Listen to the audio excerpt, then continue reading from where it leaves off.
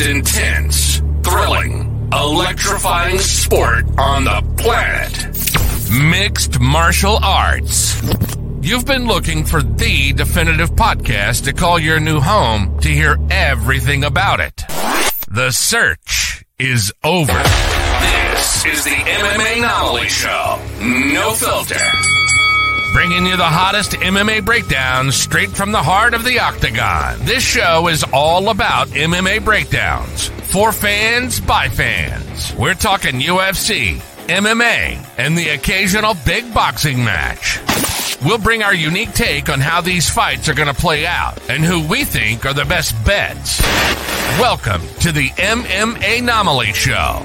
No filter. And now your hosts, Olin, a.k.a. MMA Anomaly, and Emiliano, a.k.a. Jive Turkey Nano.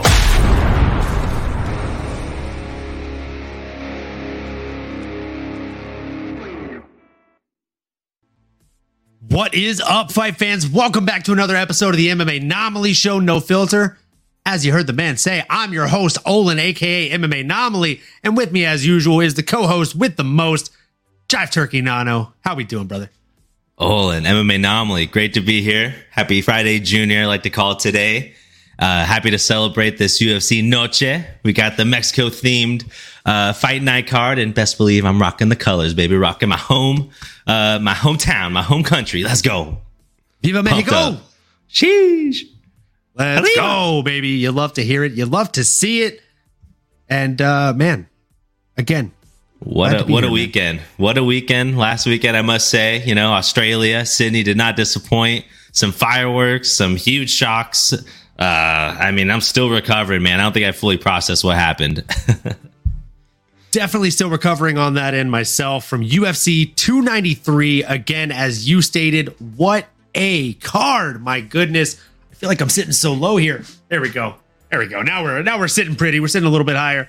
And again, I'm glad I was sitting down during UFC 293. My goodness. So many emotions, so many things to process.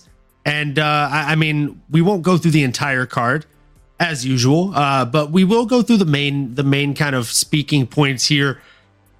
Going ahead and starting off with the early prelims. Gabriel Miranda came in. I said coming in with a mustache that nice, you gotta be ready to throw down the dice.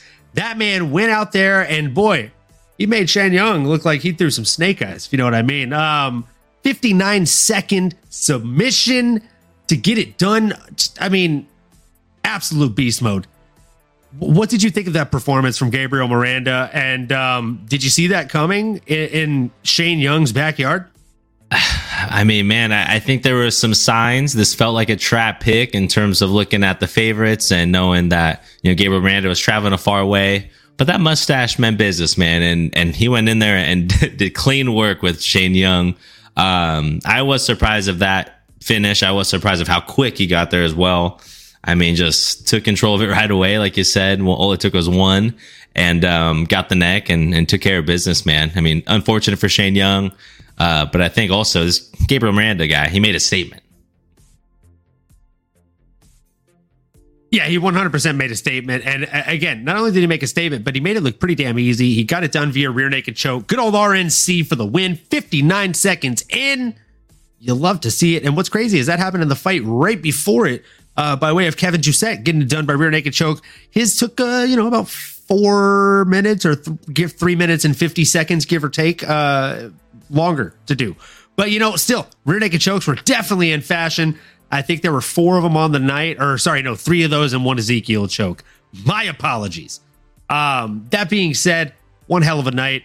Gabriel Miranda made a showing for himself at a 150-pound catch weight. Definitely look forward to seeing what's next for him and what he can do with a full camp. Moving into the next fight that we're going to go over here, we can skip around. Like I said, we'll skip a few. I will say that Nasrat Hopcross versus Landon Quinones fight was a banger. Landon Quinones was throwing lead, and Nasrat was just not accepting defeat. It didn't matter how many of those leg kicks he'd eat. He just would not slow down. He kept steaming and piling forward, and you love to see it, man. Any thoughts on that fight? And what do you think is next for Nasrat? I feel like he can't keep an opponent without them dropping out at least once or twice. You're absolutely right. He's had the worst luck in that department for sure. But yeah, man, I think you hit the nail on the head. I mean, my 2 cents is that he was certainly leading the dance the whole way. It just felt like Landon was just a bit behind, just frankly a bit outclassed in there. He landed a lot of strikes. The numbers certainly suggest that it was pretty darn close. But when you look at the judging scoring and just, again, how it felt, he was just a little bit behind. Again, Nasrat, we knew he's a legitimate guy here in the division. And so, like I said, in terms of what's next for him, I mean, you got to give him a legitimate name now, right? I mean, he can't be fighting down anymore. He's earned that right to, if he's not in the top 15 yet, I'm trying to quickly look here, but I believe he should be in contention, right? To be tickling that top 15, I would say.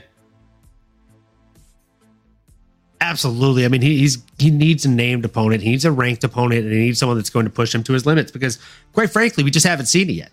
But that being said, I mean, I digress. I feel like he did. I mean, again, he did put on a great fight against Landon Quinones. It wasn't one-way traffic, though. I do feel like Landon was giving him hell and making it every second worth his while in that fight. He was showing him that he was in there against a stud of a young man and that he was not going to be a pushover.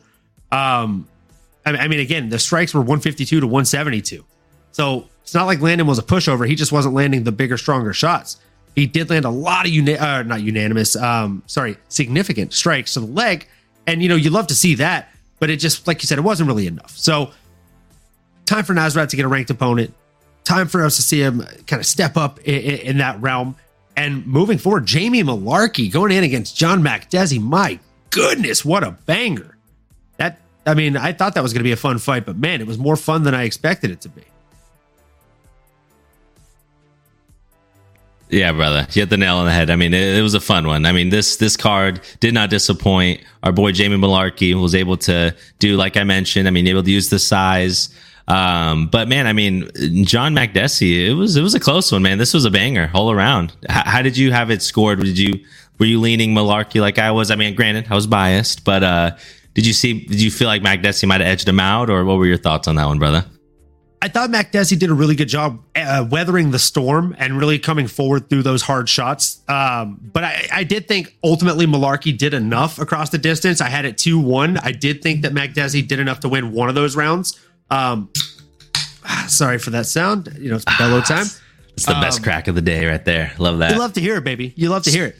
Cue in our soundbite we need to get brought to you by Modelo.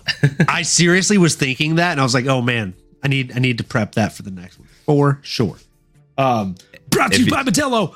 I was going to say that's a great one. If the crowd thinks of any other good sound bites, drop them in the chat. We'll try to get them please. in here. Any sound bites that you want, go ahead and drop those in the chat, and just bounce those ideas right onto the top. Again, going right forward, I thought Jamie Malarkey did exactly enough to win the fight. It was very, very close. It was 88 to 85 on total strikes landed, 88 to 83 on significant strikes landed, in favor, obviously, of our boy Jamie Malarkey. Just telling you that all 88 strikes he landed were significant, folks. Malarkey is a man whose name is Malarkey, but when he's throwing those fists and those feet at you, there's no malarkey there, guys. There's no fluff. No fluff. It's all stuff, guys. And it's stuff that means business, stuff that's venomous, stuff that's there to hurt you. And Malarkey got it done. I was surprised that he went 0 for 2 on takedowns over John Makdessi. Good for John Makdessi on improving his takedown defense there. But still, I do think he's getting close to the end of his career. Don't really know what's next for John Makdessi. But Malarkey, he's stringing them together a lot here lately, and I look forward to seeing what's next for him. I don't think I should play matchmaker for him, but I look forward to seeing what Sean Shelby and them do with him. Did you have any names on the tip of your tongue? No, brother, I would agree with you. This flyweight division's stacked, right? Nasrat is another name there where it has every right to be in the conversation for that top 15. And Jamie Malarkey put on a great performance as well. That top 25, you look at all those names there, and it's a murderer's row. So the fun part about having such a stacked division here and hopefully not getting any injuries, things like that. Again, it's all timing. But yeah, hard to be Sean Shelby, hard to be in the war room. But give us another good name, and anybody in that division is always fun, man. They always bring the A game, so I'm all for it. Absolutely. In this next one, guys, I'll be completely honest. I thought Jose Mariscal had a chance. He had a puncher's chance and a kicker's chance.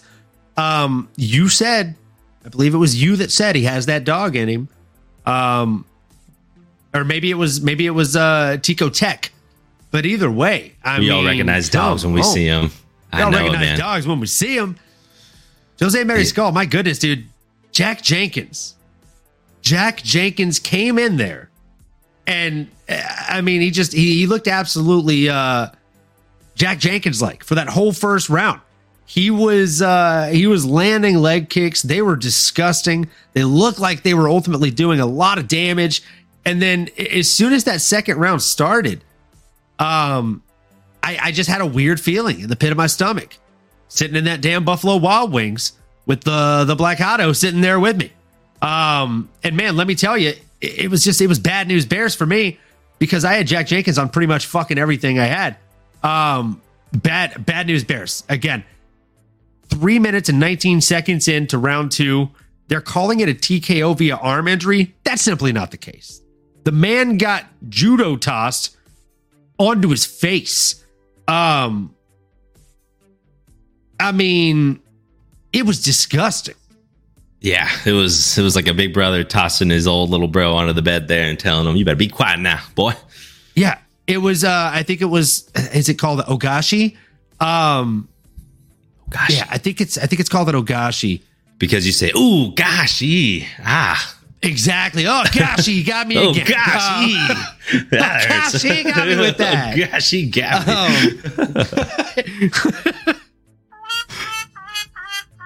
I mean, that's what it felt like for Jack Jenkins, guys. Like that's what it had to have felt like for Jack Jenkins.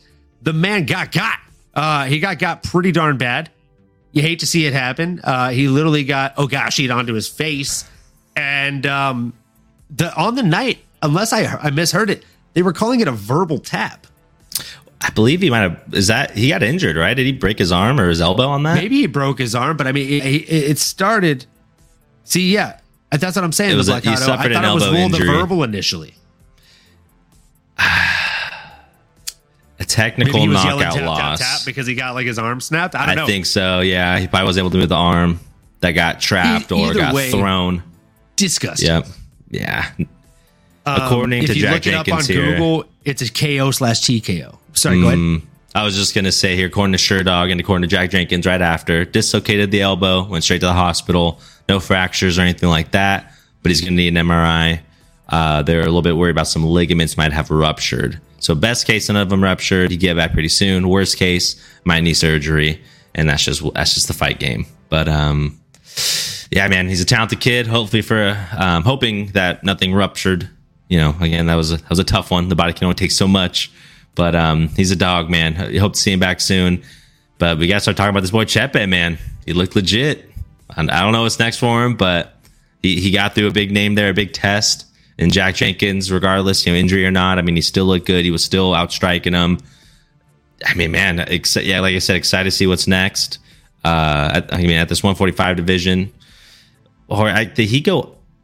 Well, he kind of fights back and forth, right? He fights at lightweight, but I think he took this to 145, right? So I don't know if he's staying here. I guess a lot to be determined for our boy here, Chepe. This man is a BJ Penn style fighter. He fights at every weight class. I like it. Seriously, so yeah, he's been flown around, but he looked good at this. Yeah, he looked good at this weight class. Maybe lay off the food, stay a little disciplined here for a few years, and try to make a run at 145. The food. Ugh, the fun food. Okay, all right. Moderately. Lay off the fun food. Yeah, I got to agree with Tico Tech LLC here in the chat. He said, but that arm got fucked because he got slammed. So, I mean, that's a straight up fact, folks. The arm literally did get effed because he got slammed on his face, and his arm just leveraged the wrong way, folks. That's what happens. Sometimes that's the way the cookie crumbles, or in this factor, the way the arm crumbles or the bone behind it. So, moving into the next fight, we had one hell of a fight between Jung De-un going in against Carlos Ulberg. Carlos Ulberg is truly becoming a standout name in the light heavyweight division of the UFC. This man came out there, landed 91 strikes across just under 3 rounds before finishing, not by knockout, but by submission. Again, ladies and gentlemen, boys and girls, fight fans of all ages, shapes and sizes, the submission known as the rear naked choke, RNC for short. Boy, it was all over the freaking place. It was here, it was there, it was every freaking where. RNC. So, I mean, the RNC, you love to see it, and it was beautifully pulled off, beautifully executed. I honestly thought that Carlos was just going to ground and pound him out to a victory via TKO, but that simply wasn't the case. We got to see a big name for this guy next. What are your thoughts, Nano? What did you think of his performance? And who is on the tip of your tongue for Carlos Ulberg? Yeah, brother. Great performance by Jason Momoa, Aquaman 2.0 here against a tough Dawoon Jung. He handled his own, man. He stretched out Carlos Ulberg as far as he could, right? I think it's the first time he's gone 3 rounds. So it was a good back and forth. We saw he's able to dig deep, earn my respect there. Not that I was down him, but, I think sometimes when you have so many first round finishes at a light heavyweight or a heavyweight, it begs the question, what do you look like in that 10 through 15 minutes? And he looked really good. He didn't settle. He got the choke, got that submission finish under his belt. Little bragging rights there, I'm sure, in his in the locker room with all the boys. But yeah, I mean, honestly, in terms of what's next for him, I'm looking at the bottom half of this light heavyweight division. I mean, 11 through 15, I don't want to say it sounds stale, but man, you put Carlos in there, and I think he can handle his own against any of these boys. Dustin Jacoby just fought here in August, about a month ago. Impressive win. Alonzo Menefield has an impressive win over my boy Jimmy Crute. So, I mean, Dominic Reyes hasn't fought in a long time. That's a big name. That'd be a death sentence for him, I think, unfortunately. But there are a lot of great names there. I think Alonzo will be a fun striker's delight. Dustin Jacoby will be a fun challenge for him in terms of with his kickboxing. Anybody in that top 11, Khalil Roundtree, a fun name that's very reputable, and it's always scary going in there. If I'm Carlos, man, I mean, or if I'm Sean Shelby and the guys, I know we got another guy that we could pump up and make this division real interesting. What do you think, brother? I mean, I think a lot of the things that you said, I completely agree with. I do think out of all the names you said, Khalil Roundtree is probably going to be the best matchup stylistically and just all around. I think Carlos Ulberg and Khalil Roundtree Jr. match up both stylistically and also at these points in their career. I think they'd be a very, very fun stylistic matchup to watch. I honestly don't know who I'd bet. If I had to bet somebody in that fight, I'd probably take Khalil Roundtree. But again, Carlos Ulberg shocks me every time he goes out there. And this was no different. He looked incredible out there. And speaking of somebody that looked incredible out there, we had the pleasure man, Anton Turkalj, coming in against Tyson Pedro. I'll let you take the lead on this one, Nano. I mean, yeah, you led in there saying, speaking of looking good, you started with the pleasure man. I would say the pleasure man was not looking too pleasureful in there, might I say. But yeah, I mean, what can we say? A great performance here by boy Tyson Pedro. Really didn't need more than a couple minutes here in the first round. And it just felt like Anton just really didn't have anything for him. I think he was a little hesitant on the trigger there. But Tyson Pedro, man, the way he was walking him down, it just felt like he had all that momentum, and once he got a paw on him, oh my goodness! And then the celebration after with the dagger and everything, that was real clean. That was real nice, man. I think Tyson, that might have just been years of just pent up aggression and ring rust that turned into gold, man. Tyson looked good in there, brother. I was excited to see it. Curious to hear your thoughts and what's next for him. I mean, again, another talented guy here in a very, I'll say, open light heavyweight division. I mean, that top 15, man, it's a swinging door. Love to see him and Carlos start to get some of those big names, because you ain't getting any younger, and those are some impressive performances. What do you think, brother? Oh, I mean, I completely agree with, again, everything you said is, I mean, it's basically music to my ears, right?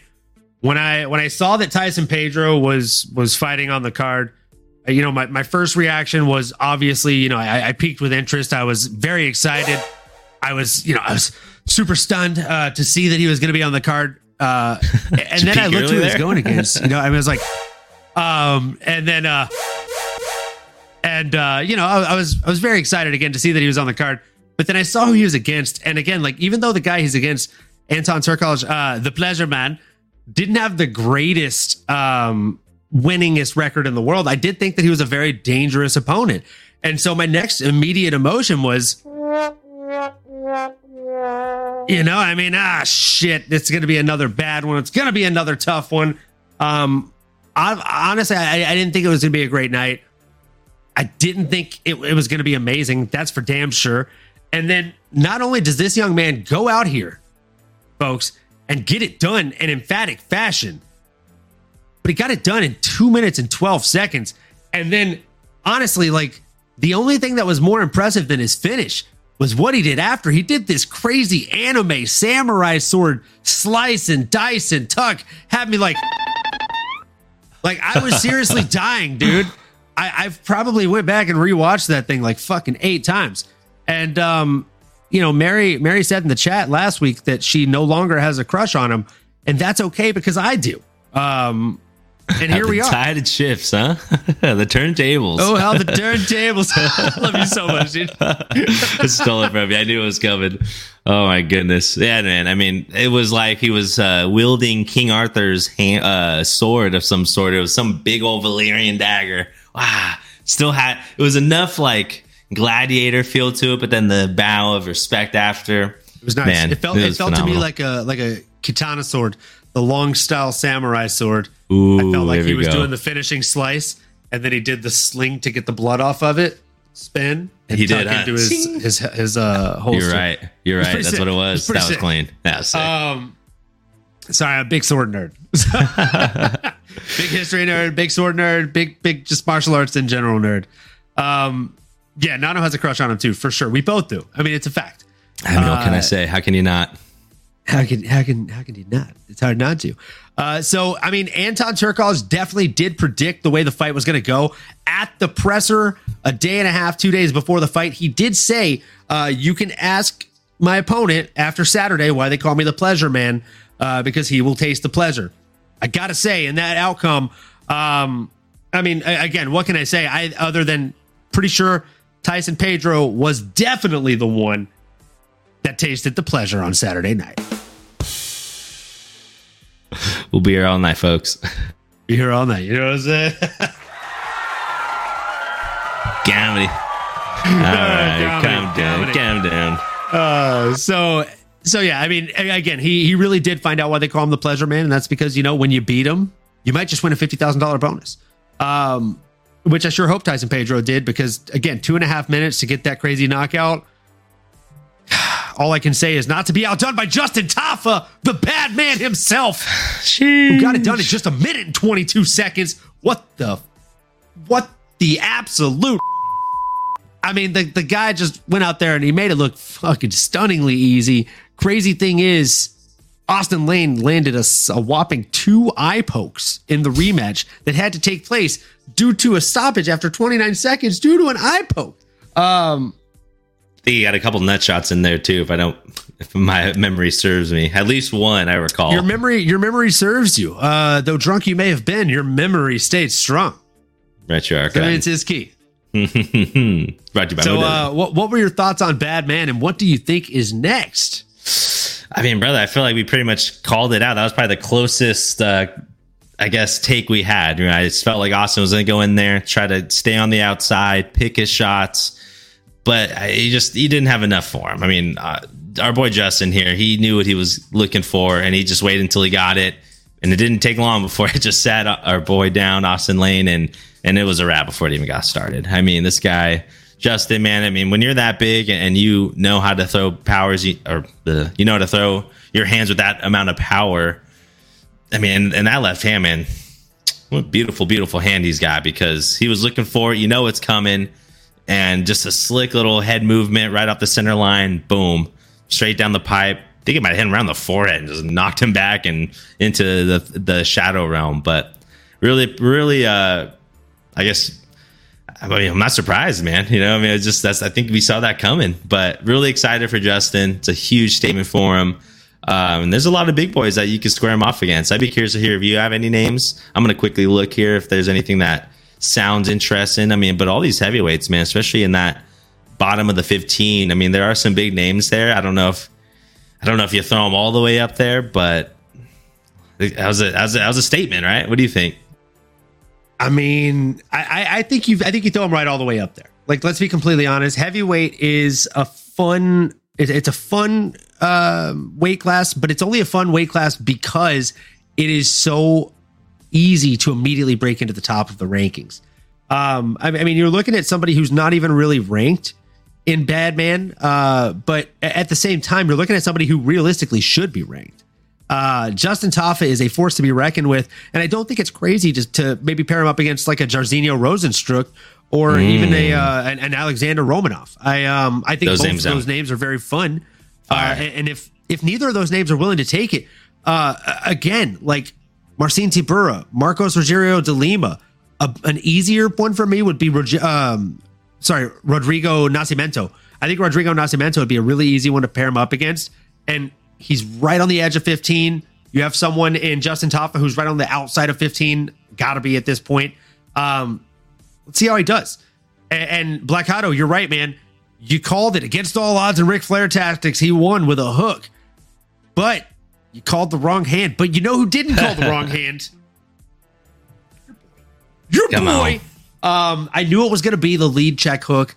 And I knew you have a long, lanky fighter that likes to push, and you have a fighter that can do the step back, Mark Hunt, sit down, son. And that's how it played out. That's what started it off. And then, boy, oh boy, when he came over, you were right on that finishing touch, man.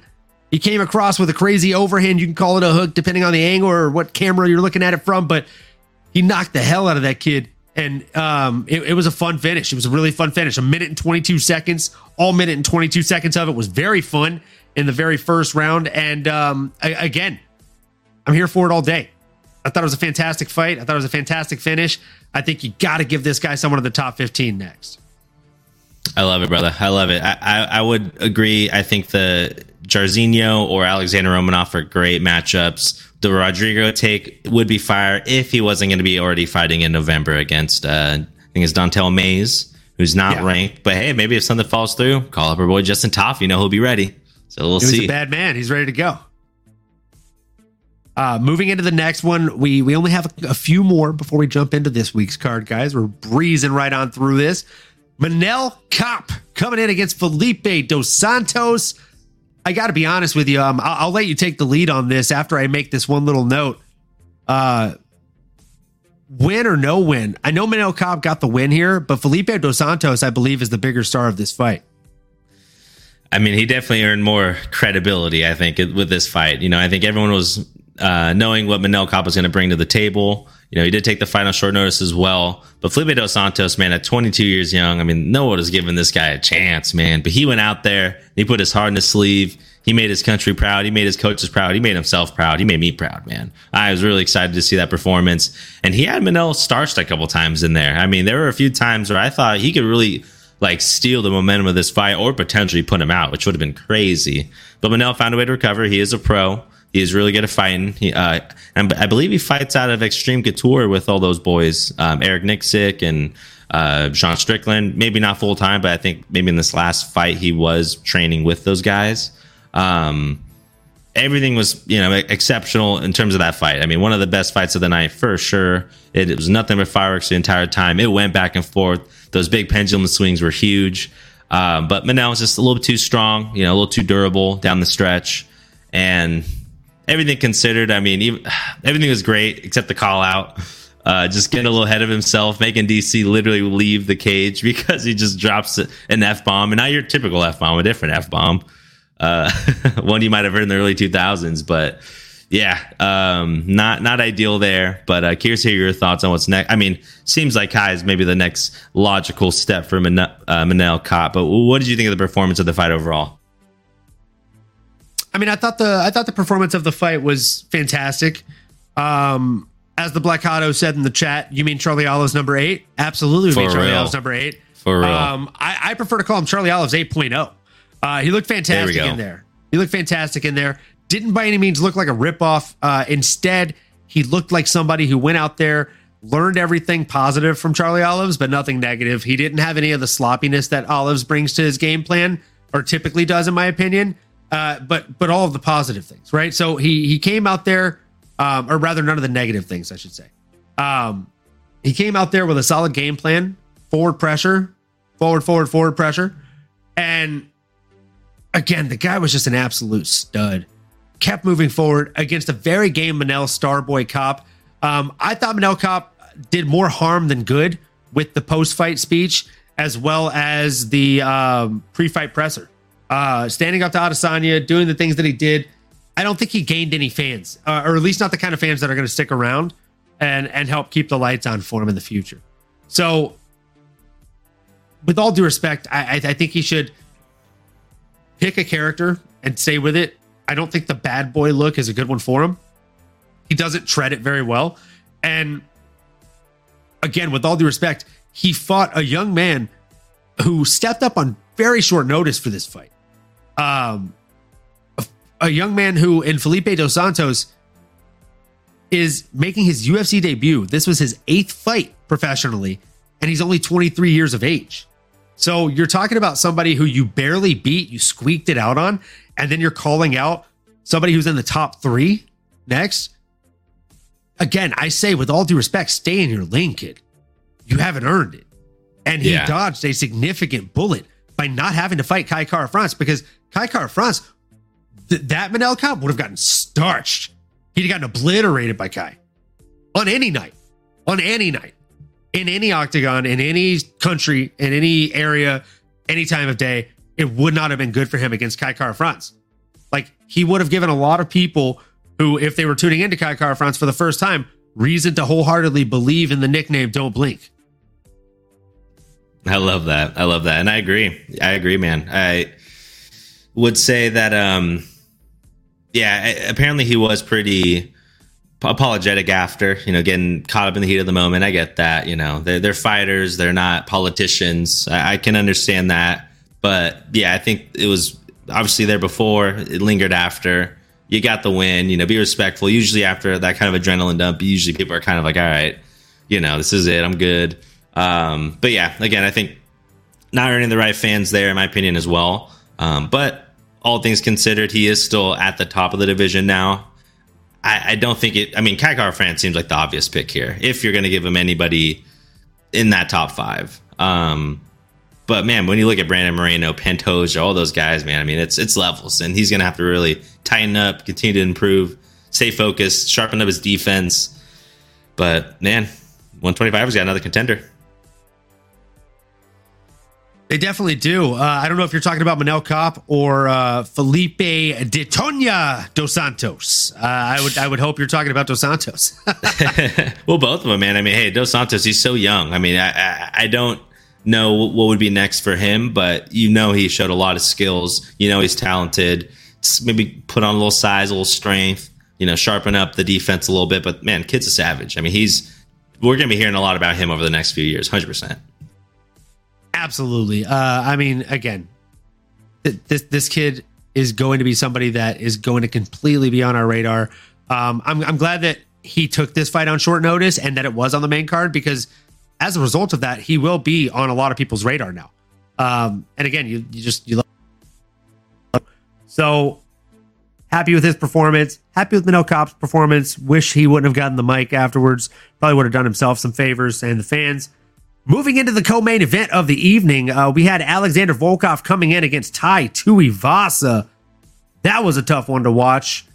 I mean, it was one-way traffic just about as much as it can get. 107 total strikes landed to 30. 93 significant strikes to 28. I mean, it was just bad. It was bad meets worse for Tai Tuivasa. Let's see what the Blackato said in the chat. He says, Tai Tuivasa has reached Derek Lewis status of the heavyweight division, fan favorite, fun to watch. Doesn't beat the cream of the crop, but always has a puncher's chance. I agree with that. I think he always has a puncher's chance. JJ Smoke coming in with the smoke instantly. Tai was never good, is what he said. Ouch. I mean, that's a tough one to hear. I'm not even going to lie to you, man. That's we don't love to hear that here. But sometimes the truth is the truth. That's fair. It is what it is. Tai is he's okay, but he's never going to be a champion. I don't think he does have a puncher's chance. I think John Anik says that he believes in his heart of heart. He said this in the podcast, the Anik Florian podcast. Shout out Anik Florian podcast. The new episode from this week. He said he still thinks that Tai Tuivasa has a chance to fight for the belt someday. What are your thoughts on that? And what are your thoughts on his performance this Saturday? Oh man, I love my boy John Anik. I love Kenny Florian, Ken Flo, and the boys over at the pod, the whole crew that they have there. But I'm gonna have to disagree with my boy Anik, man. And I love Tai Tuivasa. I have the shirt. I will do shoeies. And in fact, I probably need to be doing one. I don't have anything accessible, but best believe that probably will have to get done. Because yeah, I mean, the truth of the matter is there's levels in this game. And I think especially in the heavyweight division, it's very unforgiving. Yes, everyone has a puncher's chance, but when the guy on the other side has that same puncher's chance, but also more skills, more tools in the tool bag, he's going to find a way to get the job done quicker, more creatively. That's just the facts. And the thing is with Tai, I mean, he's a fan favorite. There are still a lot of great matchups for him. I'd hate to see him eventually become a gatekeeper here in the division. But, you know, the likes of a Derek Lewis, I mean, again, he's only 30 years old. Like, yeah, I mean, again, Derek's much older than him, and he's still a suitable name in the division. So I think if Tai wants to stick around, he can certainly continue to maintain his status, I believe. But to say he's ever going to surpass, I mean, just look. I mean, obviously he lost at two of them, but a Cyril Gahn who's getting better each time he goes out there, a Sergey Pavlovich who just seems like a freaking Terminator. Aspinall's up there, you know, and those are the guys that are going to be next for Volkov. But the reality is, yeah, Ty's just not in that class, unfortunately. Freaking great guy. I would love to get blitzed with him one day. But, yeah, just all around, I don't think world champs in his deck of cards, unfortunately. Volkov, on the other hand, the boy's nasty. I mean, again, Tom Aspinall would be fun to see him square off against. I think Curtis Blades would have been really fun, but unfortunately, Jailton Almeida is going to take that opportunity. And if Jailton jumps up there, I mean, that is another name that's fun, explosive, just scary. So I don't know what you do with Volkov. He's kind of in between a rock and a hard place, or just waiting to see how the dust settles with Stipe, with John. But you give Volkov one of those guys, right? And it's going to be a fun one. What do you think, brother? I completely agree. I think you give Volkov any of those guys. Honestly, you give Volkov somebody in the top five, it's going to be fireworks. I think he is absolutely is now and has always been a contender in that division, and he just continues to get better and better every time you give him time to. This was no different, right? He again looked better, and I don't think that this is it's not going to change. He's going to beat most people in the top five. There are your anomalies that will beat him, but it's one of those things where if you run him versus anyone in the top five, even the top three, 10 times, 5 out of 10 times, Volkov probably wins. And that's tough. That's what makes heavyweight exciting. The Blackout said the heavyweight division isn't deep. A couple wins and boom, ranked number 6 or is fighting for a title. I completely agree. He's like 1 or 2 solid wins away from fighting for a title right now. There's a lot of heavyweights in that position, I feel like. But yes, he's definitely one of them, especially after a win over Tai. I mean, he's right there. He's been around. And I mean, can we call a spade a spade? If Tai gets 2 very impressive wins, he's 1 more fight away from a title too. So he's 2 to 3 solid fights away from a title again himself, even with this big loss. Yeah, I mean, who knows how much longer Stipe is going to be around? Who knows how much longer John Jones is going to be around? Cyril's, I think, mid-30s. Yeah, there could be some turnover real soon. Curtis Blades is on the older side. I mean, some of these guys, if they don't make an immediate push, all of a sudden it's Tai, it's Tom Aspinall, maybe a Volkov as well if he's 6th round. He's just so darn big and durable. He's getting better. Exciting to see what's next for him, man. But heavyweights, there's some matchups to be made. I mean, absolutely. I mean, and here's the thing: like if he waits, if Tai Tuivasa gets a good win. And the Biggie Boy versus Tai is a solid fight, JJ Smoke. I'd love to see that fight. Biggie Boy versus Tai. And if Tai wins, like, here's the thing. If Volkov gets a couple of losses, he's probably going to retire. If he gets a win and wins the belt, he's probably going to retire.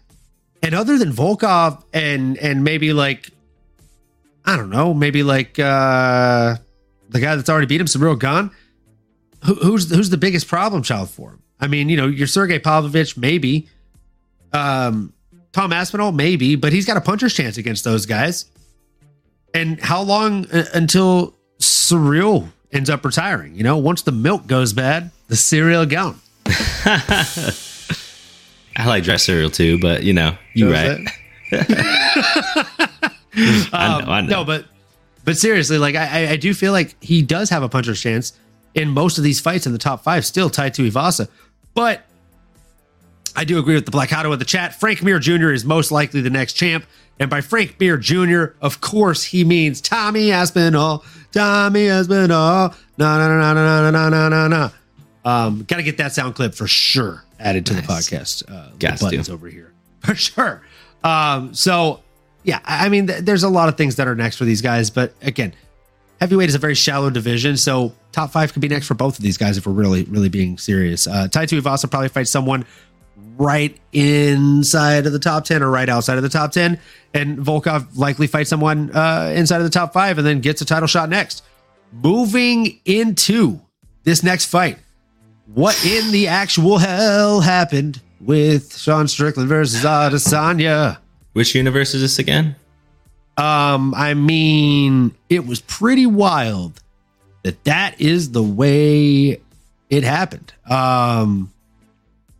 Man, I mean, the thing is, like, it's one of the least likely things that could have ever happened, right? But sometimes that's the way the cookie crumbles. And that's the way the news goes. You know what I'm saying? Sean Strickland got it done. And I was shocked. I was more so shocked. I was more shocked than the fact that he got it done by how he got it done. I thought the way that he got it done was more impressive, in my opinion. He outclassed Adesanya. He beat him with 1-2s, just crispy 1-2s and teep kicks. Brother, hey, meat and potatoes, man. But I'll tell you what, after I did more research on Sean and just hearing Eric Nixick do his like roundabout interviews and everything, I mean, the guy's all over the place right now. I love it. It's awesome. Soak it in for sure. But even getting to know him more, just kind of putting Extreme Couture in perspective and realizing that Randy Couture gym, I mean, has been around for a long time and is a legitimate powerhouse that just isn't really talked about for whatever reason. Man, I mean, my main takeaway here was, yeah, like you said, I mean, dude, styles make fights. It's the age-old expression, and that's what we got here, right? I mean, we all got it wrong. Vegas got it wrong. It was one of the biggest upsets ever. But what's crazy is it's like if you knew, right? If you're Sean and if you've ever trained with him, you probably know like what he brings and just how difficult it is to prepare for someone like him. I mean, Lomachenko knew what she was talking about, man. Like, it is not easy to go in there and just know what to do, right? And there were a few things that really stood out throughout, obviously, the fight itself, but post-fight, knowing some of the things added to the perspective for me. I mean, I guess, one thing just being, I mean, obviously, Sean's style, it was a little bit more tightened up. It was a little bit more of that Philly roll, but Philly shell, I should say. But what's interesting is hearing Sean talk about it. There was a really like neat video on YouTube. I think Yusuf Hollywood or somebody posted it. And it was like a 30-minute video of him training when Khamzat was there, when Darren Till was there. And Sean's basically leading the entire training camp. Like, he was the guy. Like, I mean, you would think Sean is like the class clown, or he's just like making all these remarks, but no, he's telling everyone what to do. He's making sure people like Khamzat are playing nice with each other. But he started going into his technique and his stance and not being stiff, like the scientific fundamentals behind it, and how he's like, I'm flowing like water. Like, I'm constantly flowing. I'm constantly in a position ready to strike. And he makes it look like it's minimal effort, right? And it's hard. I mean, if you think you've ever thrown a jab, you're kind of taught to put everything in it, roll the shoulder over, finish at the end. But when you watch Sean strike, he does none of that. And I think his big thing in logic is that he's not, everything looks the same. He's not giving you any signs. You just have to get inside. You have to weather the storm, weather the pressure. And where the coaching came in, I'll quickly get off my little soapbox here, but Eric Nixick mentioned that Adesanya came up to him after, because there were multiple times that Adesanya was trying to set up the lead right hand with like the like question mark kick, or just like a kick, head kick to follow it. And Eric said he was seeing in the first round, and he just kept telling Sean, hey, watch out for that. And he would, or don't parry, just like keep that up. Sean was making those adjustments, and Izzy said verbatim that you saved your boy's life in there, that you kept coaching him up and he would listen, and he kept getting the reads, which then I'm like, holy shit, this is like like light bulb moment. He wasn't able to get to his spots. I think he was under-prepared. I think he under-trained, or maybe overtrained, and just he's so darn busy, right? Izzy's always fighting. He's always been in there. He just got off that huge Pajeda like quadrilogy. I think he just didn't, and everyone says this every time they fight Sean Strickland or spar with him. That first time they get in there, he is hard to freaking figure out. He is a menace. It's weird. Nobody gives a look like Sean Strickland does, and it did look like after Izzy got dropped by overextending, by trying to force that hook on there. Like, no setup, nothing. He just tried to force it, right? Sean got inside, hit him hard, almost got him out of there. And it just felt like Izzy just went flat and was just trying to preserve himself, trying to just not get KO'd again. Love to hear your thoughts, but I had to get that out because it just felt like, is Sean like this savant of a fighter and we just had no idea, or what? So honestly, I mean, Sean is, he's a savant, right? Like, he's a beast. He is, he's outspoken, right? He's maybe not the nicest person in the world at all times, but that's okay. He is someone who gets the job done above all else, and he's someone who has a meat and potato style striking. And sometimes that's exactly what you need in these situations, candidly, when you're going against an Israel Adesanya. And again, like that is something wholeheartedly that he puts on display every single fight, time in and time out. So you love to see it, folks. He gets it done. He got it done. And for lack of better words, he made it look pretty damn easy. Izzy picked Sean in the fight. He wanted to fight Sean versus Dricus du Plessis. And I think Sean was a worse matchup for him than Dricus du Plessis was, for sure. Because, realistically, I don't think that this would have been as tough of a matchup for him if it was Dricus. I think Dricus would have been more predictable with his forward striking, and he would have gotten pieced up on the outside. I definitely had Izzy going into this fight. I had Izzy winning this fight anywhere it went. But Sean Strickland proved that a basic 1-2 and a teep kick for distance control is an incredible game plan, especially when you're constantly marching forward and not allowing somebody who's very known for finding their rhythm and their flow state to find their rhythm or their flow state. Now, when I was watching this fight, and mind you, I've gone back and I've rewatched this fight already, and the thing that came to mind for me the most when watching this fight, both times I watched it, is a Bruce Lee quote. And that is a quote that I'm sure most of you guys listening have heard in the past, and that's, be water, my friend. That's the part that most everybody who's ever heard that quote has heard and knows, is be water, my friend. Now, there's more to that quote. Bruce Lee goes on to say that water can flow or it can crash. It takes the form of what it needs to take the form of. You pour water into a cup, it becomes the cup. You pour it into a bowl, it becomes the bowl. And then he says, you see water can crash or it can flow. Be water, my friend. So I think when we look at martial artists, we typically see these guys that have a calm, cool flow state, and we think that's a true martial artist.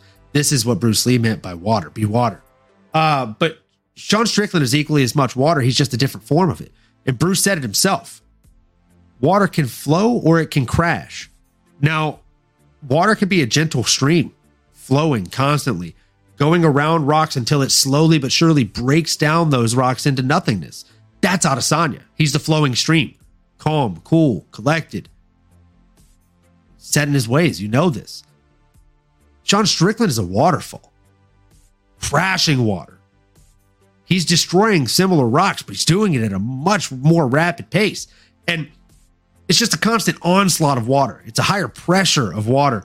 It's water that can put you on your toes with 10 seconds left in round one. He did that with a simple 1-2. Now, I thought he was going to empty the tank at the end of round two, but he simply didn't. He kept going in the right way.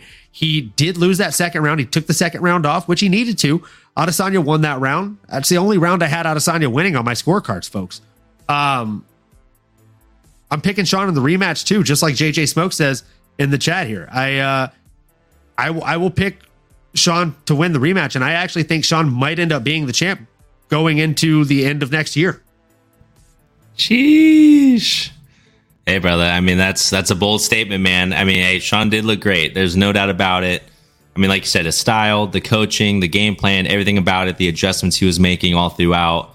And make no mistake, I mean, Israel Adesanya, like, he threw more punches throughout this fight.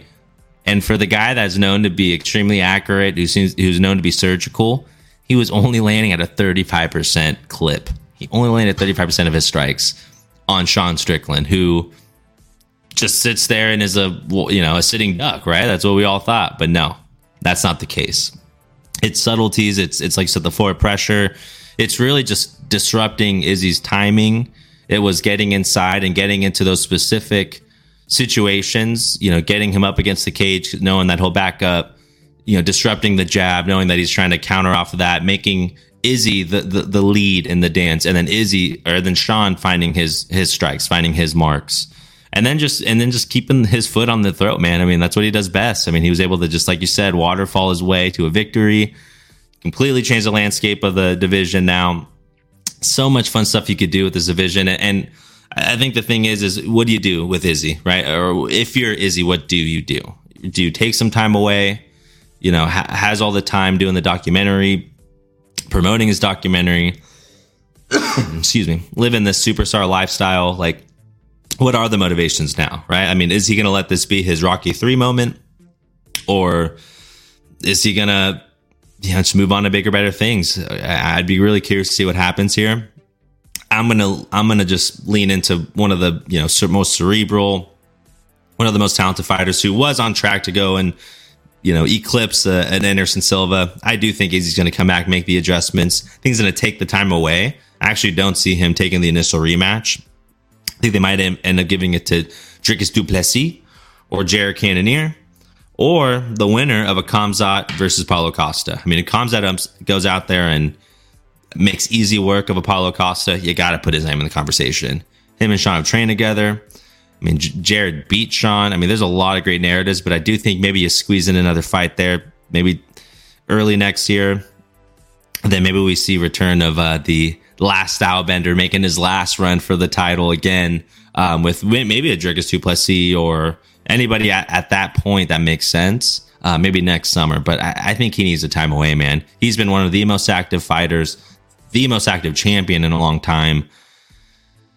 And I mean, he was in like 70 kickboxing fights before that. I mean, it just feels like, man, maybe he needs a little bit of a break, reset, figure out if he wants to go ahead and do this third run here. But I'm curious. I mean, sounds like you're still leaning Sean, but I just had to get that out there because I think Izzy's great, man. And maybe give it some time, let it marinate a little bit. It'll be fun, but I think he'll come back, and when the dust settles, man, and he's still one of the best. And maybe it is Sean, like you said, maybe it is him and Sean end of 2024, running it back with a lot of juice, right? I mean, that gives it that.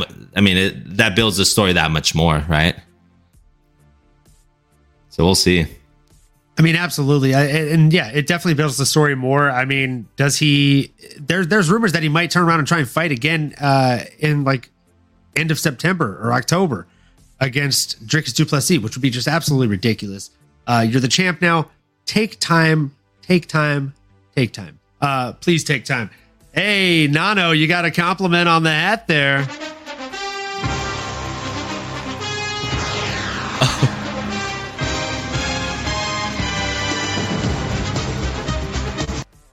God, what a great theme song. Let's go.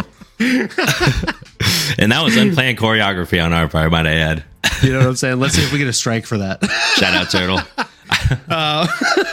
Wouldn't that compliments be to Fox? Please don't take us out. Yeah, that's that. We don't own that sound. That is a Fox theme song. It's a Fox theme song. Yeah. So, go Raiders. Go Raiders. So that's it for UFC 293 reactions. Now we are going to be moving into this week's fight card. We're again not going to go over all the fights here. We are going to go over the fights that we are most excited about for certain. We won't be doing a bet versus bet this week, so we'll just be talking about the fights and how we see them playing out. Not the craziest fight card in the world, but it is a free fight card. We had a lot of cancellations. We had Natan Levy get canceled. We had Yasmin Lucindo get canceled. We had a Lupita Godinez fight, aka Lupi fight, get canceled. But I digress. She's still on the card. She's just fighting somebody else now. Now she's fighting Elise Reed. So we'll go ahead and start off from the early prelims, or rather the beginning of the prelim card, since they don't have them separated out into early prelims for this one. Let's see who is first to talk about. We got Tracy Cortez coming in against Jasmine Jasudavicius. I think this is a very fun fight. I think this is a very winnable fight for both ladies. Before I go ahead and say my 2 cents, I'll go ahead and let you take the lead on this one, Nano. I appreciate it, brother. And yeah, I mean, hey, kicking off UFC Noche, we got the kick off Hispanic Heritage Month as well. I believe maybe that's the whole timing of this. Dana White, he's been hyping up the Mexico. What is it called? The training center, the Apex Center. Jeez. Talking about the UFC Performance Institute? Performance Institute. Thank you, brother. Yep. So the Performance Institute that he's building globally, trying to, grow the sport. The one in Mexico, he's been building for a long time. And as we've known, the last year was the year of the Mexican champion. There's 3 of them at one point. And now we have our star child, the beautiful Alexa Grasso, leading us off here, UFC Noche, defending her belt. But first, before we get there, obviously, we got the first Latina fighter here, Tracy Cortez, a familiar name, somebody that has a great social media presence and was most recently, not to get too TMZ here, but was dating Brian Ortega. There was some fallout. She is now back on the market, focused on fighting, which is great to hear.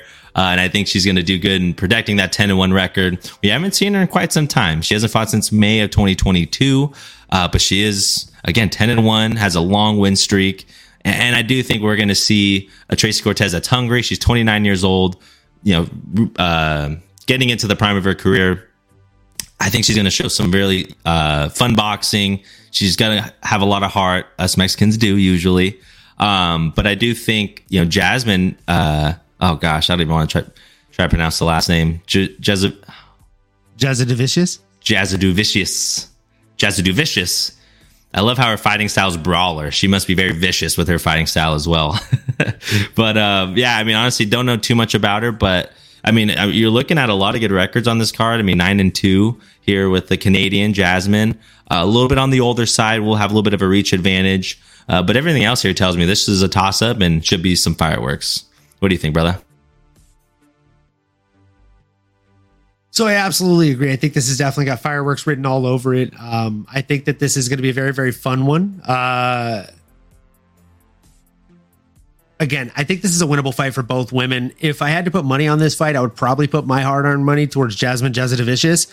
I think that she has slightly better striking, and I think that she has slightly better grappling. I do think both women would rather grapple if given the option in any given fight, but typically when we see 2 grapple heavy fighters, we've seen this play out more often than not, where the grappling, instead of it being a grapple heavy match or grappler's delight, as we like to call it here on the show oftentimes, it more often than not ends up being a striker's delight because their grappling just cancels each other out. So I think that's going to end up being the case. And realistically, if that is the case, Jasmine should win this fight. Even though she has a worse record at 9-2 versus the 10-1 record of Tracy Cortez, I think she is overall a better fighter in this matchup. And that's why I'm putting Jasmine Jasudavicius as my winner here. I just think she edges it out. I don't think she gets a finish. It'll probably end up being kind of a grindy, windy 3-rounder. Yeah, Black Otto, wouldn't we all? Black Otto said in the chat he'd grapple with Tracy. Bet you would. Bet you would. So, moving into the next fight, unless you have anything else you wanted to add to that one, which I doubt. Moving into the next one, we're actually going to skip one and go into Roman Kopylov going in against Josh Fremd. If you don't remember Roman Kopylov, but the name kind of rings a bell, he is the guy that looks just like Chase Hooper if Chase Hooper fell into a vat of steroids. Or TRT or some other mass enhancing chemical. But yeah, I've never seen him. Actually, no, I have seen him and Chase Hooper at the same time, because Chase Hooper literally posted a video last time he fought saying, "Here I am. That way you can see I'm not in the octagon fighting in disguise." So quick turnaround for Roman Kopylov. He is coming in very, very quickly. He just fought July 29th and got the round 2 knockout over Claudio Ribeiro. And then before that, he fought in January against Punahele Soriano, 2 very heavy hitters in both those young men. And now he's coming in against a grapple-heavy Josh Fremd. Man, I'll go ahead and say my quick tidbit and then let you take the rest on this one. I think Roman Kopylov is definitely going to be the clear winner in this one. Josh Fremd is a stud when it comes to the grappling, but Roman Kopylov is a Russian mixed martial artist. If you Google Roman Kopylov, it says Roman Kopylov, Russian mixed martial artist. I mean, you don't really have to tell me much more than that, guys. Like, Russian mixed martial artist? If you say Russian, I instantly think that he's probably not going to have a problem with the grappling. Am I right? Sold. Yeah, you got that's a pretty safe assumption, brother. I mean, even if you get him on the ground for whatever reason, he's bouncing right back to his feet, folks. It's not going to take very long. So I think Roman Kopylov stays off the ground here. I think he negates the wrestling onslaught early from Josh Fremd, and then I think he knocks him out pretty quick on as well. Oof. Yeah, brother. I mean, I wouldn't be surprised if that happens. I mean, this guy, Roman Kopylov, he does have 3 knockout wins that he's coming off of here. I mean, the guy's a savage. I mean, like you said, he's a Russian martial artist. He's got all the skills. And I do think he's making this quick turnaround because he feels pretty darn good that he's 32 years old. Again, he's got 3 exciting finishes under his belt already. If he could come in here and get a finish over Josh Fremd, I mean, man, the sky's the limit for this guy. And Josh, a little bit more of a well-rounded martial artist. He's got some submissions. He's got some decision wins, most recently over Jamie Pickett, notable name there. But when it's all said and done, I mean, you look at this guy, Roman, man, his skills are just nasty, extremely accurate on his feet, has some great leg kicks, will put your lights out any way you want it. And if it goes to the ground, we do know he's a mixed martial artist, so I think he'll be all right. I'm going to lean Roman as well. Maybe it doesn't even go to a third round. It might be an early stoppage here for my boy Roman Kopylov and continue to make a name and a splash here in the middleweight division. You heard it here first. Yeah, I mean, I completely agree with everything that you said. I said it as well. I think he gets the knockout. I think he gets it done pretty early on. And I mean, man, very quick turnaround. Oh, you're right, Blackato. Him and Holland fought on the same card. You're right. And here we go. Quick turnaround for Holland as well. Getting into that just a little bit later in the card here. In the next one, we got Lupi Godinez coming in against Elise Reed. Again, 10-3 going against 7-3 here. 5'2" against 5'2". Very similar reach, only a 2-inch reach disadvantage. If Mike Goldberg was still in the UFC, he would probably say there's a 2-inch reach difference here between these ladies. Everything else is virtually identical. Nice. So, I mean, everything is virtually identical here. The biggest difference is the skill set, the confidence level. I mean, there's actually a lot of differences other than the facts that they're built very, very similarly. When it comes to the way that they fight and, I mean, their careers thus far in and out of the UFC, I got to say, Elise Reed has been far less consistent than Lupi Godinez and has made far less of a name for herself. Since entering the UFC, she's been, again, very, very inconsistent. Loss, win, loss, win, loss, win. So, I mean, if she continues on this inconsistent reign, she's due for a loss. She got a win over Jen Frey in her last outing just way back in June. Again, quick turnaround for her. She got the unanimous decision. Before that, she lost to Kunklak Sufasara, who, again, not a household name, right? Losses to Sam Hughes, Sajara Eubanks, etc. Has a win, surprisingly, over Corey McKenna, the Hobbit, a.k.a. Mary Poppins herself. Shout out Corey McKenna. I don't know how she lost that fight, but it happens. That's the only type of thing that gives me confidence in Elise Reed in this fight, because otherwise, I'm leaning all the way in on Lupita Godinez. I think that she gets it done. I think she gets it done emphatically. Her last wins are over Cynthia Calvillo and Emily Ducote.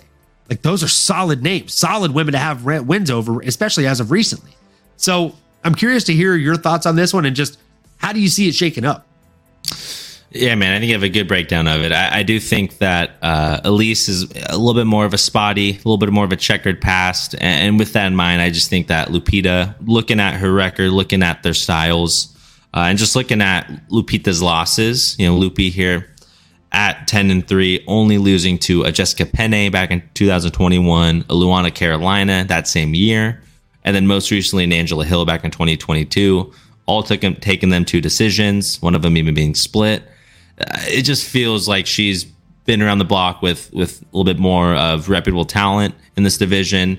And I think that octagon experience is going to weigh dividends here. I think the striking, I think anywhere it goes, it's going to end up being in her ballpark. It's going to be her fight to lose here. I think she'll take it to a decision and win by, again, mixing it up, being using that Mexican boxing that we like to use here around these parts. And then, using the ground game, maybe mixing in some takedowns here and there just to really, really edge it out, really solidify the win here at T-Mobile Arena here in Las Vegas. So I'm leaning Lupita. I think the Mexican fighters are going to be excited and are going to have a lot of dubs this weekend.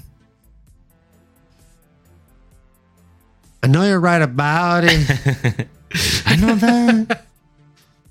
Let's see what Turtle said here in the chat. When Loopy fights smart, she's great. When she fights dumb, she frustrates the hell out of you. Wrestling is the clear path to victory.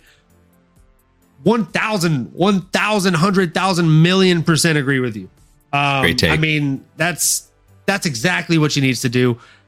Wrestling is always the path to victory for her. It's a matter of, does she want to try and stand and prove that she's a striker, which she's not, and take unnecessary damage and shots to the face, which could happen against Elise Reed, who is game and willing to straight on the feet, but is a lackluster wrestler in comparison to a Lupi Godinez. So I completely agree with you, Andrew. I think wrestling is the path. Wrestling is the way. And fingers crossed that she actually does what she's good at and sticks to her strengths. And I think that as much as a Lupi fan as I am, the thing that could use the most improvement is her fight IQ right now. That's it, man. Yeah, I mean, that doesn't get better without octagon experience. Yeah, I mean, obviously good coaching, being disciplined.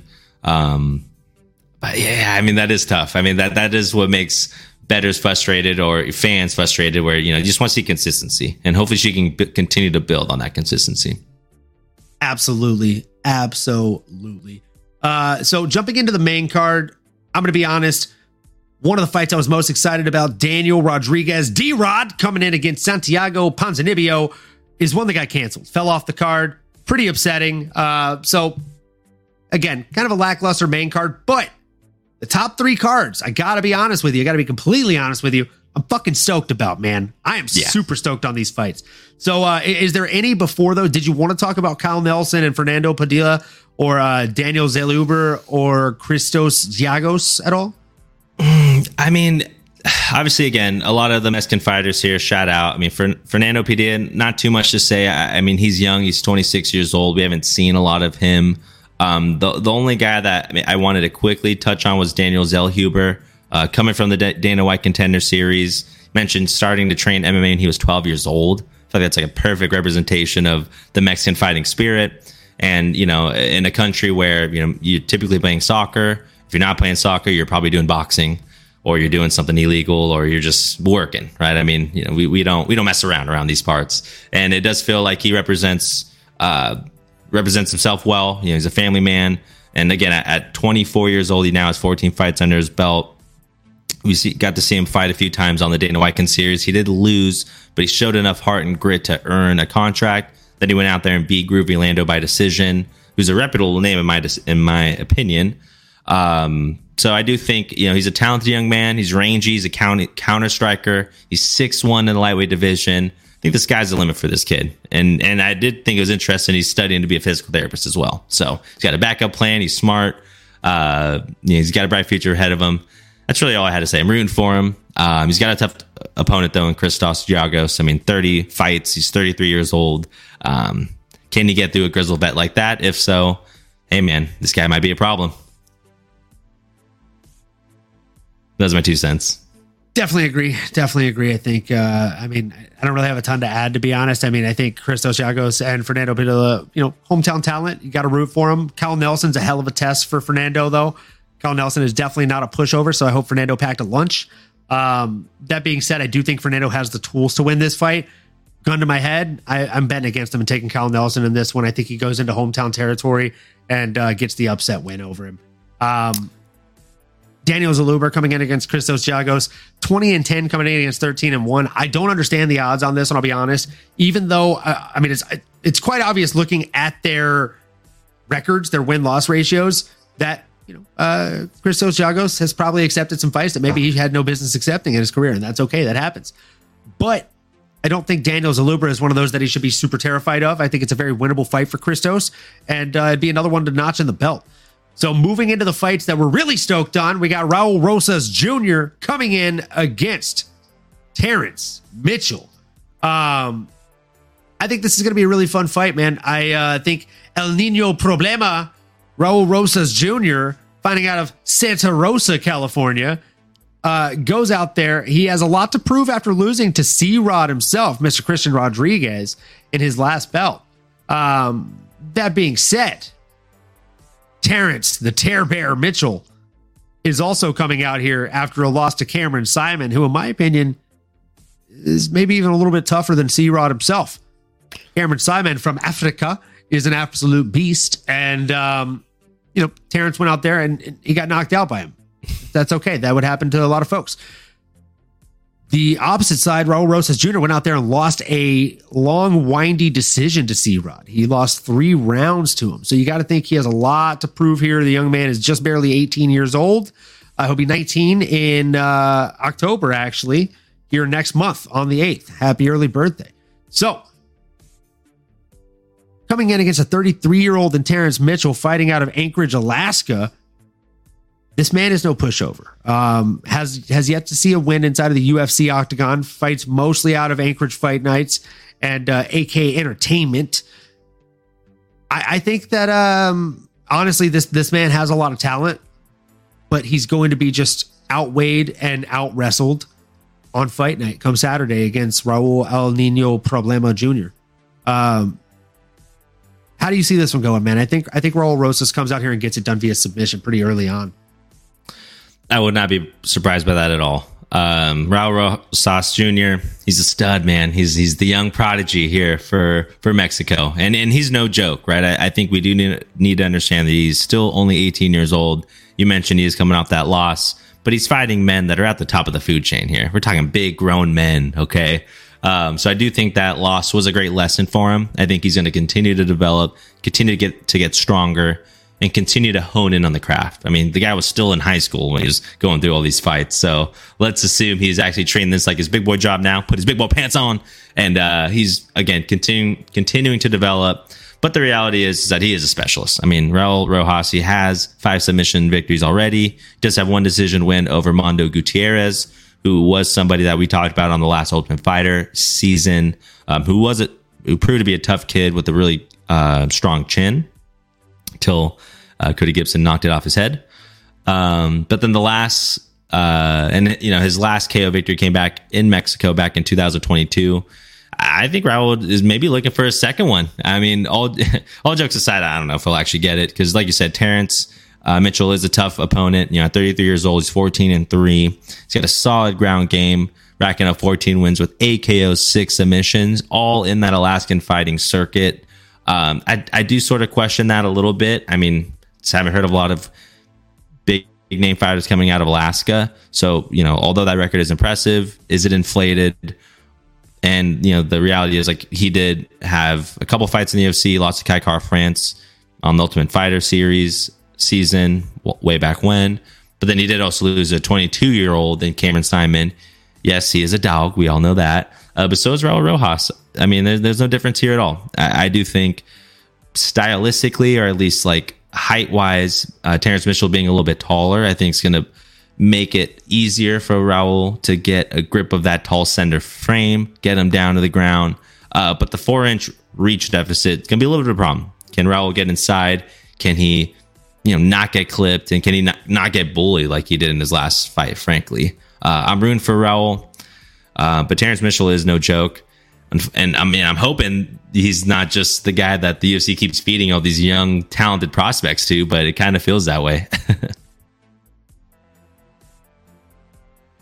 Yeah, I completely agree. I mean, they're definitely, feeding a lot of these younger guys too. Like Tear Bear is not a young guy. He's 33, but he's getting fed to the younger guy. So that way we don't get him hit by the Icarus effect. I feel like they're basically just trying to slow roll El Nino Problema, so that way he can become a top contender in the future, but not too soon, or rather, so they're not trying to burn him out. I do think this is a very winnable fight for Raul Rosas Jr. Again, I think he gets it done early via sub, maybe even via ground and pound TKO finish. This next one is probably the one that I'm mainly the most excited about. I mean, folks, this one right here is arguably one of the funnest fights. Just in general, one of the funnest fights, not even just of the night. Just a very fun fight. Kevin Big Mouth Holland coming in against Jackie Three Names himself, Jack Della Maddalena. You love to see this fight, guys. Jack Della Maddalena finally getting a real name here. And again, not trying to take anything away from his most recent opponents or anything, but I mean, let's call a spade here, guys. Like in that Basil Hafez fight, he was losing a lot of that fight. In his fight before that against Randy Brown was doing everything right in that fight up until he got knocked out. So, or rather submitted. So I think Kevin Holland is a hell of a test for him. And I think Kevin Holland probably gets this done and gets the upset. He started off as a favorite. Currently, he's sitting at plus odds on DraftKings Sportsbooks. Do with that what you will. Wow. That is interesting. I might need to do something about that. I know you're right about it. I know you're right about it, brother. Hey, this is going to be a boxer's delight. I am super excited for this one, man. We are not going to see anything short of high-level boxing, great punches thrown, great counter fighting, and two dogs going at it. I will say JDM, Jack Della Maddalena, has phenomenal footwork. His head movement, his boxing out of that orthodox stance is really impressive. One thing I did notice, I mean, he does tend to loop his hooks a little bit. It just kind of leaves himself exposed. Like you mentioned, that Basil Hafez fight, you definitely noticed that he got hit a couple times. And Basil's not really like a big striker, you know? So similar to what happened to Izzy last Saturday, I hope he doesn't get caught. But the reality is, someone like Kevin Big Mouth Holland, man, he's so damn fast. He is so accurate. I mean, he is elite in that realm. So JDM really just cannot afford to like be late to the mark, can't miss the mark. It's going to be some fun boxing, but I did just see JDM just get touched up a little too much for my liking, man. He can't be doing that with these high level guys like Kevin Holland. He will put his lights out like that. Kevin has got some power in those hands. He's big. Obviously, he's a fan favorite, and he's a real life superhero. Someone that obviously taken the UFC by storm over the last few years, fighting 5 times in 2020, 3 to 4 times a year since. And within that time frame, and he's fought a bunch of dogs. Kevin Holland has been in there with everybody. Derek Brunson, Martin Vittori, Kamza, Wonder Boy. Most recent wins over Santiago Ponzinibbio. It's no slouch. And Michael Chiesa, maybe out of his prime, but still a dog. And he's, you know, even though Kevin Holland has lost to Kamza, Wonder Boy, like he's always been in most of those fights, except Kamza. Kamza really got the better of him. But I do think, man, I mean, he's got all the skills. I think if this were in the streets, it'd be even funner. Like it's like these guys, these would be like the funnest bar fight you'd ever see. These guys just laying leather on each other, throwing caution to the wind. I don't think we'll see a lot of wrestling. I know that's probably Kevin's easiest path to victory, but you know he's not going to do that. You know he's going to want to go out there and swing and bang. And I think that's what we're going to see. I hope it's 15 minutes of it, man, but I'm leaning Kevin here. I think he's just too quick, too sharp, man. He's too fast, he's too strong, and he's too goddamn pretty. Kevin Holland, ladies and gentlemen, call Big Mouth. I think Kevin Holland gets it done. I think Moneyline is a safe bet on him. Again, plus odds on Moneyline for Kevin Holland in a winnable fight for him. Boy, you don't get that very fucking often, and here we are. So, as Kevin Holland would say, take those odds, bucko, because they're good. So, that being said, we have a rematch in this final fight in the main event of the evening. That's right, folks. We have found ourselves here at the very main event of the evening. Ladies and gentlemen, we are live. So here we go, guys. Bruce said it himself. Alexa Grasso coming in against Valentina Shevchenko. Folks, this is going to be something to behold. The last fight, as we know, was one hell of a fight. Submission, round 4. It was a rear naked choke or maybe a face crank, depending on how you look at it. She didn't really have it under. She just made it hurt. Looked like she was across the jaw lining, just squeezing like a vice grip, making it feel like she's going to implode this whole little ball, like jaw lining here, and just crack it. Not a great feeling if you have someone that has a really good grip or someone that has an even better technique. And unlucky for Valentina, Alexa had both. Now, something to note here before we even like talk and say who we're going to choose to win is just looking at the stats from last fight. It was 182 strikes landed to 167. And 4 out of 6 takedowns landed compared to 0-2. Now, considering one woman won by submission, you would think the one that was, shooting for a lot of takedowns excessively, that went 4-6, was probably Alexa Grasso. Fair? Fair. Right. But you would be wrong because it was actually her that went 0-2 for takedowns.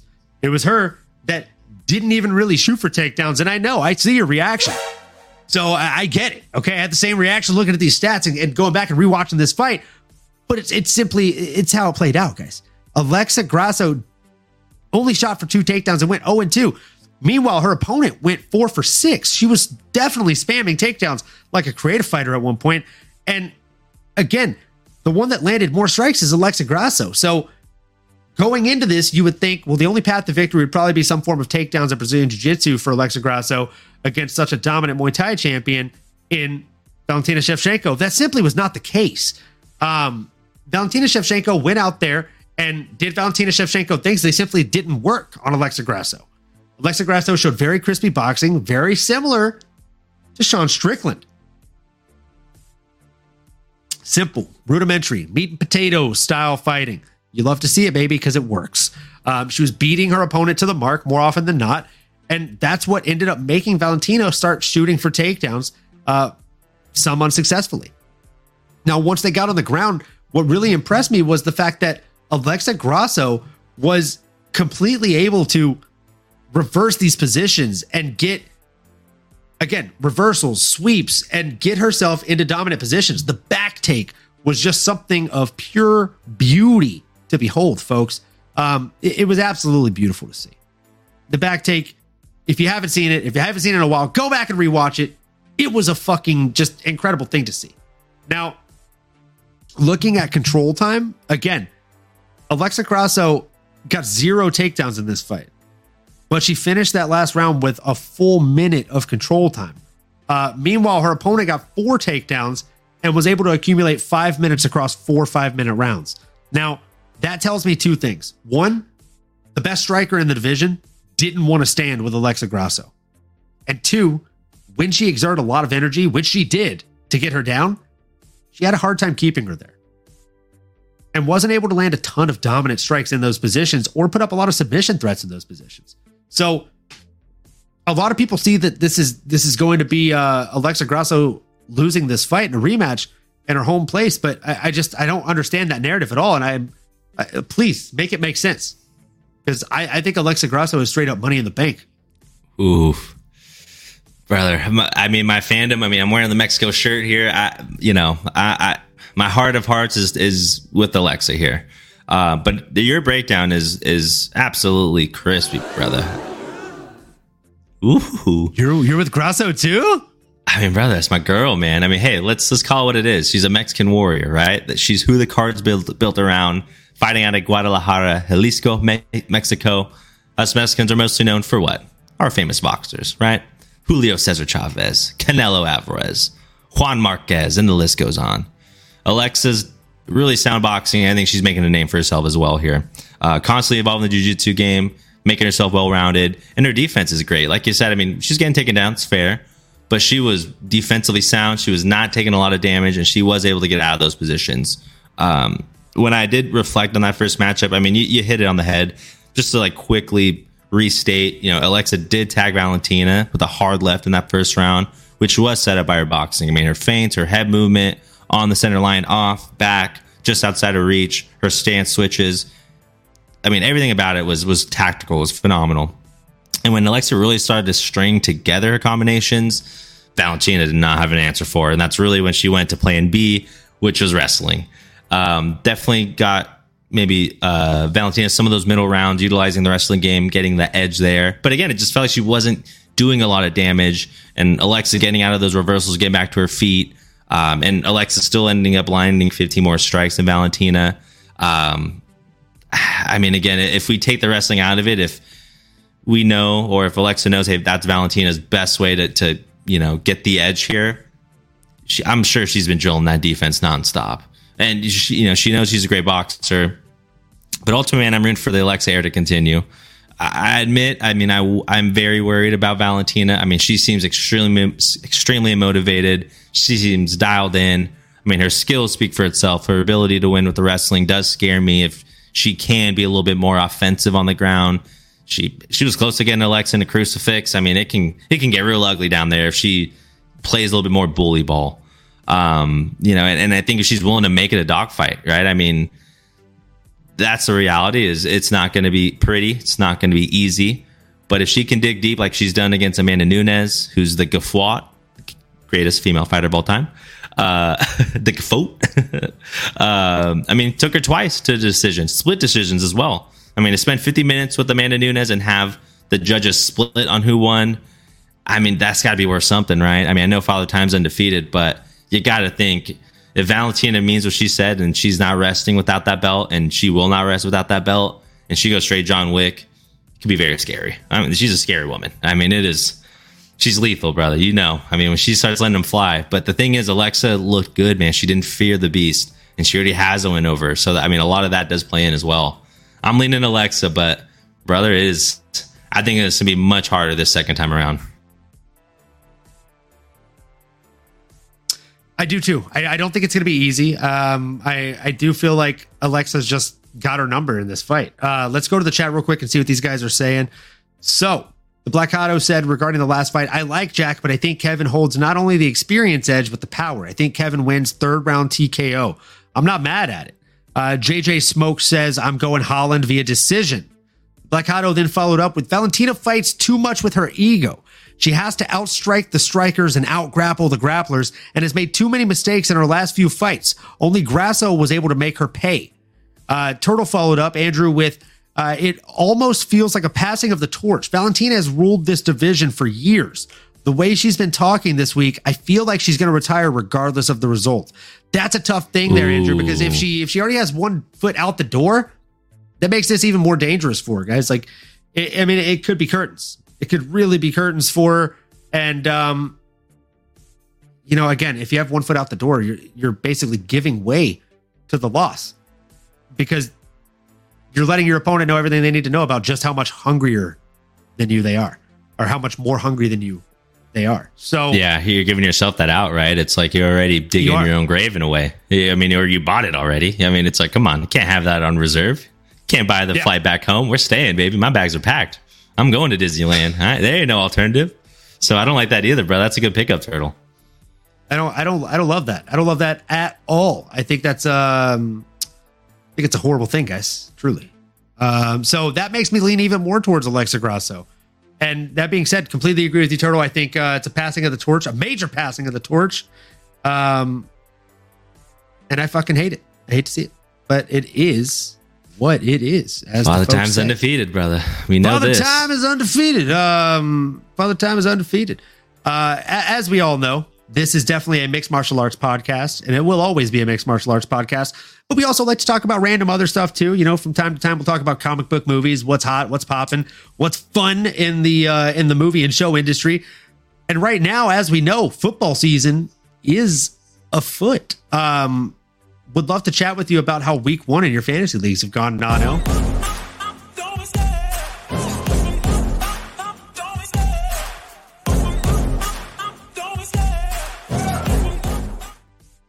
So time for a little no filter fantasy football. Nano, how was week 1 for you, man? Did it treat you pretty well or what? Treated me pretty well, brother. I guess we're into week 2 already. Thursday night football. We are into week 2. Thursday night did treat me well. I have DeAndre Swift, got me 25 points in 3 leagues. I have Justin Jefferson in a league. Off to a great start. But yeah, I went 5-2. I mean, I'm at the top of the ranks, but it's early, brother. It's early. I will say I don't want to get too ahead of myself here.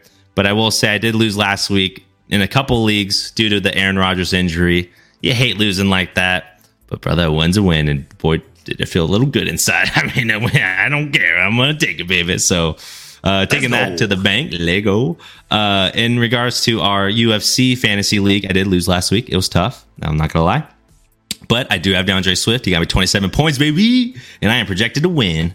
Injured to perfection Did here. you change your name in the league to Injured to Perfection? No, but that is hilarious. That's who I'm facing. Oh my God, that's an amazing team name. That's Injured fantastic. to I think it's Brandon. Perfection. Pretty sure it's That's Brandon. amazing. Well, if it makes you feel better, Jamal. in No, both that's of my TN. leagues. That's TN. Oh, TN. No, not TN. They had to do himself. So, and man, come on. If we're being honest here, I used my first round pick in not one, but both leagues that we are in together on Kelsey, and that guy's injured. He should be back. He should be back. Not off to a solid start with who I picked in my first round, but I went into round one, week one, going in against Brianna the Great here. Brianna Frost, as you guys know, we're on Twitter. And I had a 35 or 34% chance of winning. Ended up pulling it out 115 to 106. No big deal. No big deal, folks. Let's go. And then, in the other one, what did we have? What happened in the other one here? In the Studs and Duds League, aka the Family League, I feel like that one was pretty solid too. Again, ended up going against the Cuz, was not projected to win, but ended up pulling it off. Was very happy with it. So yeah, we went 103 against 64.16. You're shout in out second to the place Dallas right now. Cowboys. Shout out to the Dallas Cowboys defense, and we're making a couple changes. We're pretty excited about them. Feeling pretty solid about week 2, to be completely honest with you. Have a little side bet with Mystic Drew himself, who happens to be coming out here for the weekend. He'll be here tomorrow. And yeah, man, again, I feel like I'm not projected to beat Drew by any means. I'm currently much better underdog than I was at the start of the day. I think when I made that bet, I had a 33% chance of beating Drew, or 34% chance. And, had a feeling I might pull it out. Now I'm all the way up to 45% chance of winning. There you go. Not positive odds, but we love a good underdog. AJ Brown, No Filter Show. Underperformed. You should be good to go. Honestly, if I were you, once you put Kelsey back in there, I think your odds will go back up. And that's the thing, just literally waiting to see if he will be able to play. And if he's not. Fingers crossed. You know what I'm saying? Fingers crossed, brother. You got this. I hope you beat Drewski. It's going to happen. It's definitely going to happen. We got some solid talent on the bench. We got Jay Connor. If he is able to play right now, he might sit out. Talking about James Conner here of the Arizona Cardinals. If he doesn't sit out, he did put up some pretty solid points last week. Really like to see him put up more of those this week. If he can put up like a solid 12, 13 points that I can get Kelsey to put up, between 15 to 20, I think it's a solid Dubsky over Drewski. And it'd be a solid win for the Olive Garden, especially if the man, the myth, the legend, Mr. Chris Olave of the New Orleans Saints was able to pull off a big win and get me another like 19 to 25 points there. Would love to see that. Would love to see that. I think the Olave Garden will be open late. I think it's open 24/7. Let's go. Let's go, baby. Let's fucking go. So that does it for this episode, guys. Thanks again for sticking with us for another hour and a half. Honestly, you people in the chat, we love to have you here.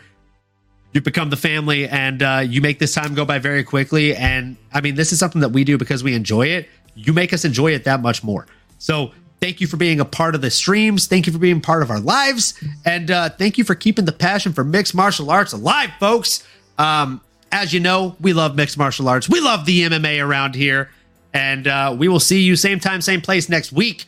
Thursdays at 8 p.m. and most Mondays at 8 p.m., depending on the Monday Night Football, probably moving forward. But either way, pay attention to the Twitter, and we'll keep you posted on when the next live is. We'll see you there, folks. You've been listening to the MMA Anomaly Show. No filter.